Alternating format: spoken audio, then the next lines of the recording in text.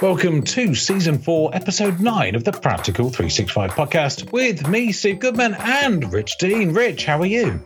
I'm doing very well, sir. How are you doing?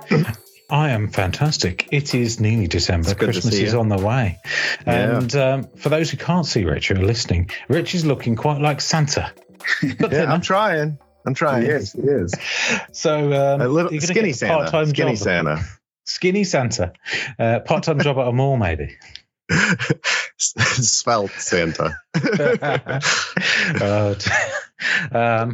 But we're also joined on the show by Mike Wilson. So rather than just a little slot in the middle of the show, you're joining us for the whole thing, which is a pleasure. Mike, do you want to tell everyone listening what you do at Quest? Yeah, I've been working at Quest for around 17 years. I have a background in cybersecurity and been an engineer for 20 plus years. The last couple of years, I've been working on AI-based technologies here at Quest and hoping to share some of the information with you guys. Sounds good. So on the last show with Paul, we were just before Microsoft Ignite, and timing things, very well as always. Ignite was later that week, and it's been a couple of weeks, so we've had a chance to let the dust settle, as it were, and take away some of the most interesting things from Ignite. So we're going to go around and pick out one thing each, because I'm sure if you're listening, you've had a chance to read all the news. We're not going to give you out-of-date stuff, but there's a few things that have stuck in our minds and are relevant as well. So I'm gonna start with you, Rich, then before me, and then go on to Mike. So Rich, what's the biggest sort of takeaway that you've got from this year's Ignite? And did it surprise you? Did it surprise me? Interesting. No, I don't think there was any big surprises. I think Planner was the only surprise for me, the announcements around Planner, because I don't follow that, but that was good news to me. So for those that don't know, what's happened with Planner? They're basically finally unifying Planner, project, to-dos, tasks into a single entity and product. And they've even relabeled the product, rebranded it. It's all going under the Planner brand now. So hopefully that should solve a lot of those problems with where do I track my tasks? But that's an aside. To use when? That was my only surprise. But the big takeaway I took from it was, when we talked around the experts conference on one of the earlier podcasts, we talked about Mary Jo Foley's predictions around, what Microsoft focuses are, new focuses are, obviously AI, and expanding their consumer base and maintaining their enterprise customers. But building their own silicon, and they really did deliver. I mean, it was from the keynote, it was really the star of the show. It opened up the entire show. I mean, he had his little sideshow there to get everything warmed up. But when the first announcements came out, after he coined it the age of co-pilots, he really drove into the AI infrastructure and revealed, Cobalt and Maya and the NVIDIA partnerships. So it was quite impressive, and even the hollow fiber that they have designed and producing themselves. They're 100% energy, renewable energy sources that they announced. So they're very serious about data centers that are efficient, cost efficient, energy efficient, and then will deliver the infrastructure that's needed for the coming revolution of generative AI and more AI within applications, because that's going to require a lot more power and a lot more cycles and a lot more GPUs and a lot more specialized AI accelerators. And I think they really I don't think I've ever seen a Microsoft announcement so heavily charged in the hardware space myself. And hollow fiber is fiber that they can get more data down. Yep. And I think they said that they've done this in in England. It might be going past my house as it goes from London to Durham, or thereabouts.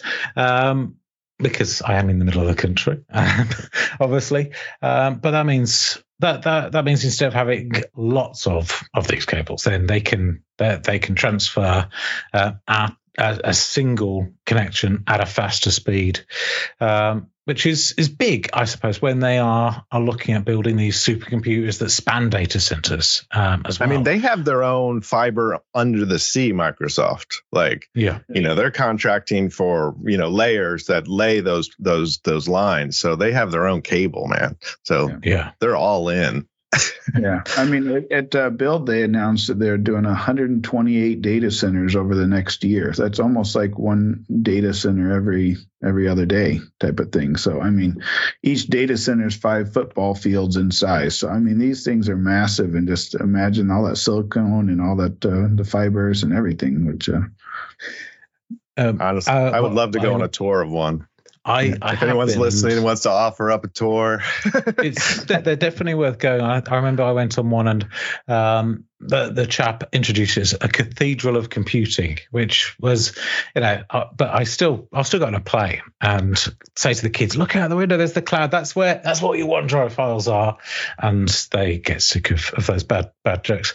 But in the data centers, they do need the space because these new, what's the word for Microsoft's new chipsets? Because if you look at, say, Google, they've got TPUs that are used for offloading or providing inference against things that don't necessarily need a GPU to do and can be lower power. So Microsoft aren't necessarily building GPUs, are they, with this new chipset? No, they're building AI accelerators. So they're calling them, and they're specialized chips for specific jobs. And then they're producing, obviously, their one CPU, which is Cobalt. Yeah. But not GPUs. Go ahead, Mike. You had something. Sorry. Same thing. Apple's doing the same thing. They're AI accelerators. So they're similar, but not the same. So will this be something that Microsoft will expect to be able to run OpenAI models on, like GPT-4 models, which are with the 128K context size, massive models, right? Yeah. I mean, that's exactly the expectation, right? Yeah. I mean, with the announcements of, the new version of DALL-E, the video integrations, all of that's going to require much more specialized chips. So the question on everybody's lips is going to be, well, does this mean that Copilot potentially could become cheaper or more available? Because I think at the moment, I think it's fair to say that the minimum license limit of 300 and the price point perhaps as well is I think that's on purpose, prohibitive. Though. Yes, exactly. It's in limited supply.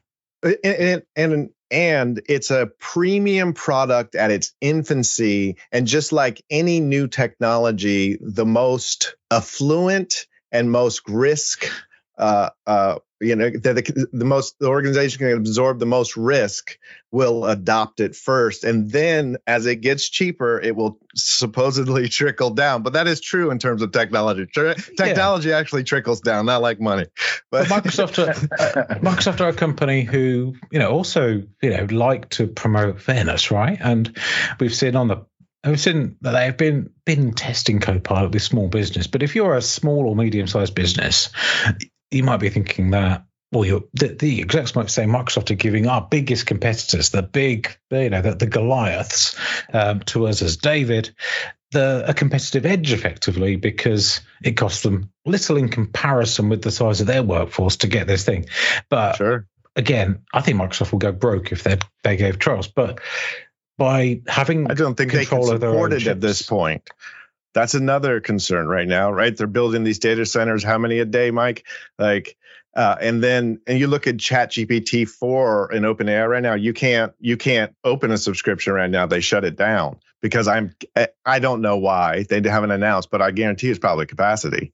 Yeah. I think at the moment they have people handing them money hand over fist, and they're like, we can't support anymore. And like, that's why these prices are so high. And that's why they know the adoption rate is going to be a very slow. This is a 10-year type of thing, going to the moon type thing, I think. Going to the moon.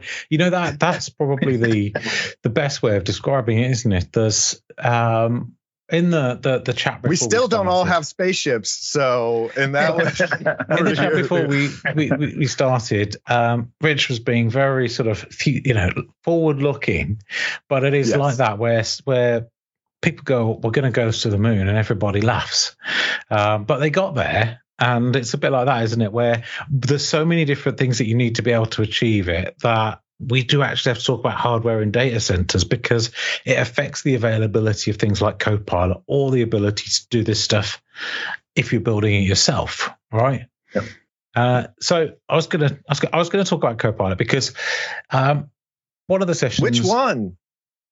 Well, which one? I mean, this is the thing. Everything's a Copilot, and now things that weren't Copilots become Copilots, and then everything gets intermingled. So Microsoft 365 Copilot, there was a good session on how it works. And one thing that when I wrote an article a few weeks ago, I couldn't say was, I'm an EAP customer, so you hear some of this stuff, but we can't talk about it. Just like being on the MVP program, you hear stuff, you can't repeat it. That happens, unfortunately. But once Microsoft do share it, we can talk more about it. So, Mike, and I think Rich as well, retrieval augmented generation is probably the common term to yourselves, isn't it? But not necessarily to everyone who's listening. Now, I can explain it, but I know, Mike, this is an area of your expertise. Do you fancy giving it a shot, given that we've got you here for the show? Yeah, so I didn't hear the first part. So retrieval augmented generation. Do you fancy giving the audience a 2-minute explainer for those that don't know what it is? Yes, retrieval augmented is what happens is in these AI bots, LLMs, they have their parameters that they're looking around. They're trying to figure out, kind of predict the next word. What the RAG pattern is all about is grounding that LLM or ChatGPT, for a better term, for those of you out there. And what it does is it basically looks up, the process looks up some data that allows it to use its internal data as well as some external data, and to be able to generate the final answer. So to give something simple, say that maybe you're a lawyer and you're looking up a particular term, and maybe you're looking up something about a case. So it would go through, pull some data available. You're like, hey, what's so-and-so doing on this particular day? It's looking, into a system. It's generating embeddings and using semantic search to come up with these, little bits of information, and it will get the data, feed it into the LLM. It'll use its internal bits to kind of understand the question, a little bit about the legal world, and then using its own, ability to predict the next word, as well as, some external data that it has, it spits out a final answer. And what this does is it helps get rid of a lot of hallucinations. It allows you to look at your own data. It's kind of more like adding long-term kind of memory into these large LLMs, right? Because they can't understand data that's happening yesterday or whatever. They're trained on data that was years ago. And so being able to have this, retrieval augmented, generation allows the kind of combining the both of those two together. And one way of looking at it can be that you're using the model to form words rather than guess the next word in what will eventually seem to be its knowledge, but you're instead giving it the information it needs to then provide a really good answer. Yeah. And is that part of training? Or is that different? Is training Okay. No, so there's actually three things. There is some training that you can actually do. You can actually build your own GPT, which is with those new EOS supercomputers where there's 10,000 GPUs. You can train a big, large one, in 3 to 4 minutes. I mean, it's just amazing. So that's the next gen. And that's the fine tuning of a model, isn't it? So that's okay. The Copilot. So it's refinement. RAGing is refinement. No. Yeah. That's building your own model. Then there's fine tuning it, which is just setting up a set of parameters. So you take a large model and you just say, hey, maybe you want to take GPT and make it just particularly for lawyers. So then you fine tune it where you give this question answer and fine tune it. And then there's also, of course, prompt engineering, single shot, few shot, type of thing. Yeah. So what Microsoft are doing with Copilot is it's not fine-tuning a modeling that is or any sort of information that's applied against your tenant data, because that wouldn't respect a security boundary necessarily either if it was trained against the data. And then it wouldn't necessarily always be accurate as well. But it's effectively the prompt thing you ask it, then it will have something before that says in context, this person, I am Microsoft Word. I'm going to have a long document written in here. Please answer what the user wants. And if they ask for something that's long, please do so. If they ask for it to be concise, keep it short. And if they've asked a question of a document in particular, it'll provide the contents of that document. If it's a search, and then that's came from Microsoft 365 and this semantic index from the graph search, then those answers will come back and be provided. And then alongside that, you've got a domain-specific language that Microsoft are providing, which is guidance to the model of how to respond in a language like pseudocode that's then used by the Office apps to then adjust what happens. A bit like if you're using ChatGPT and you got it to respond in Markdown. Or a bit like GitHub Copilot, but it's not really code that's then executed. It is a list of things that it might do. So they're not specific about this. And using Fiddler, I've not been able to see what comes back. So don't waste your time. Yet, at least trying to do the same. But the idea is that you get back a list, and it might say PowerPoint presentation with this image from here, and then it will go off and grab those things and then assemble the document. So Microsoft are sort of taking advantage of the large context size of all their history, then all the additional information that needs to be then sent back and forth to that underlying model to then generate the answer, but also machine readable instructions that are then used by the Office app. So you've got in the middle this orchestration engine, and that's also where additional guardrails sit that are specific to Microsoft 365 Copilot that define the work safe language, which is more saccharine, I suppose, than ChatGPT itself or the underlying model. So this is unique to Microsoft, this RAG pattern? But what they're doing it's what everybody's doing. Doing that. It's the way of tons of variations of it as well. There's just one. Yeah. Sure. So it'd be a bit like, I suppose, with not DALL-E or something like that, giving it a full description of what you look like would be the retrieval augmented generation with relevance to Santa and Thin Santa and so on, and it coming in with a picture of you, versus fine tuning it would be giving it loads of photos of you at different angles, smiling, angry, and then fine tuning it against that, or for law, giving it all these case files.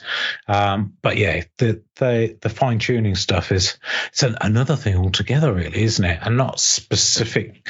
You'd use it if you were going to fine tune something and then build a Copilot plugin, building your own sort of Copilot add-on, I suppose. Yeah, that's exactly what it'd be for. If you're some specialization type of thing that you were doing, but you still wanted to have the general knowledge of one. Yep. So, Mike, one thing that's really useful and interesting, really, is what you've been doing with Microsoft and colleagues at Quest. The challenge that loads of people have is, where do I find these use cases and how do I sort through what's good? I heard of one business, and they spent some time coming up with use cases for AI and came up with 70. How do you know which are the good ones and which are the bad ones?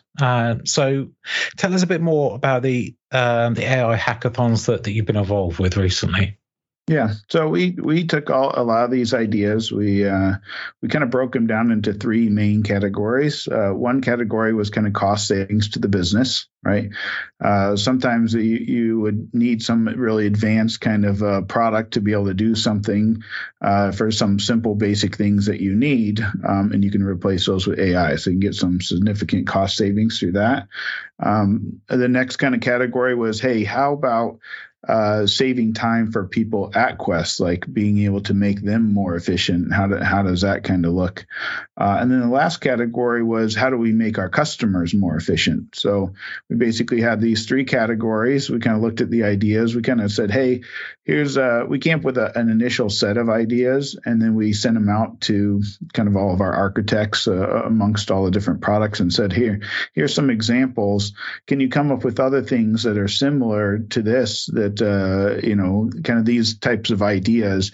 And they came back with a plethora of ideas, kind of like you're saying, like 70, 80, whatever. Quite a few ideas came back.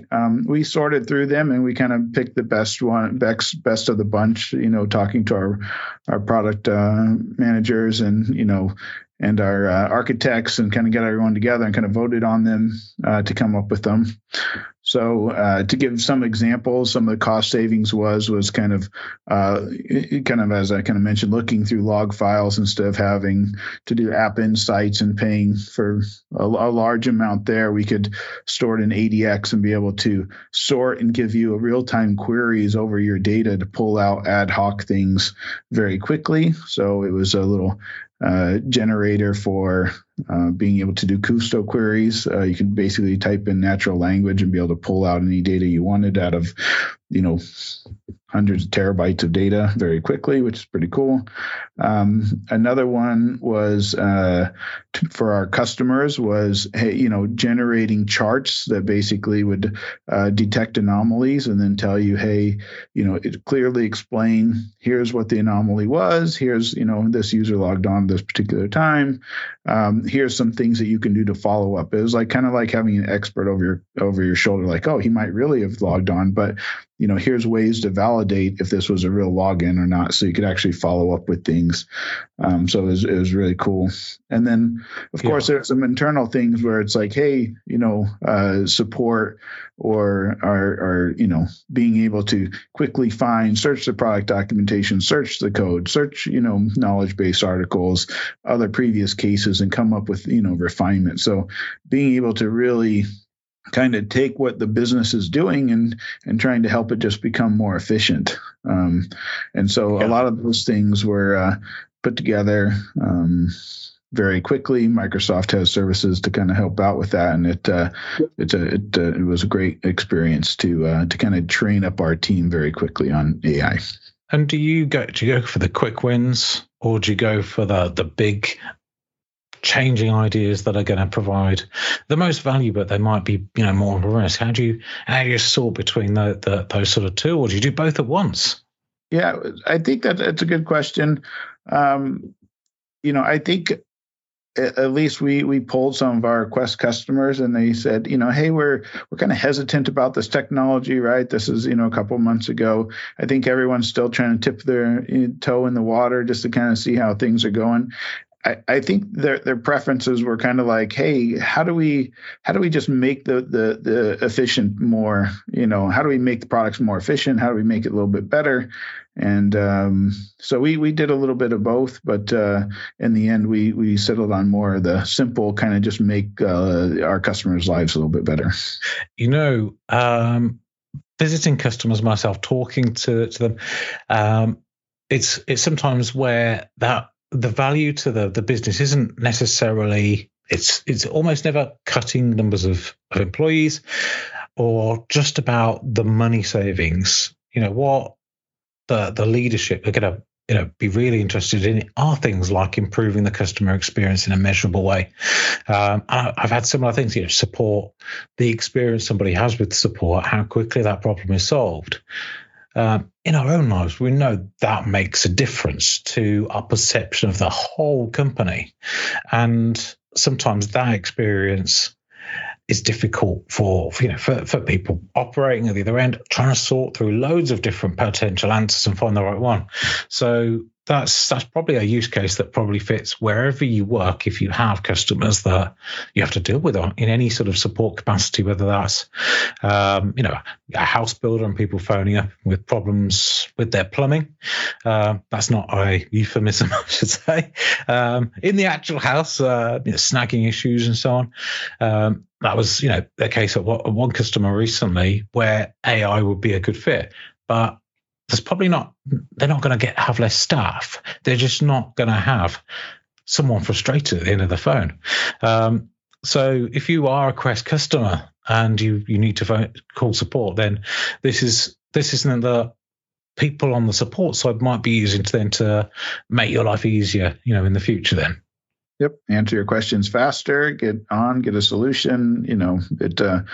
Imagine calling up the first time and getting the right answer. Like that would be, consistently. That would be awesome. I think Microsoft need to have this themselves. Yeah.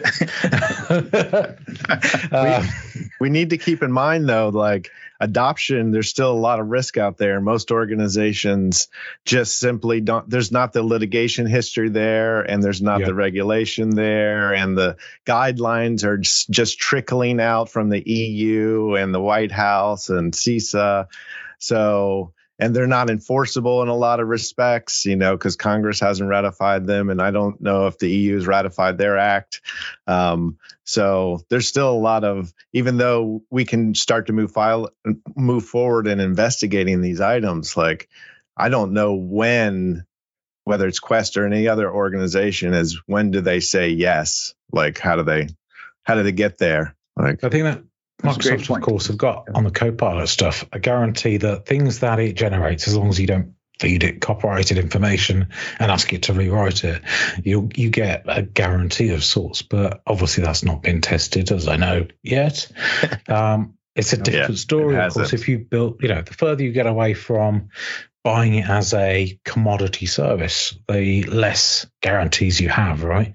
If you were running this in your own data center using some of the models like Llama and so on, you could do anything with it, and then you would be completely responsible for what happens. Yep. So I suppose it does depend on what you're doing. So, but you can hardly dip your toe in. Microsoft need to get Microsoft 365 Copilot, kind of out there, don't they?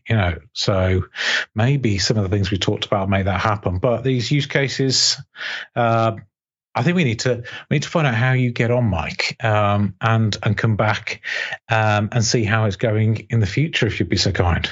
Yeah, that would be great. I'd love to come back and join you guys. Yeah, it was great, Mike. Thank you. And that is all for today's show. So in 2 weeks' time, I'll be back with Paul Robichaud in the run-up to Christmas. It's only a few weeks away, and Rich will be coming down your chimney. Yeah. I'll see you, Steve, at about 1 a.m. on the 24th.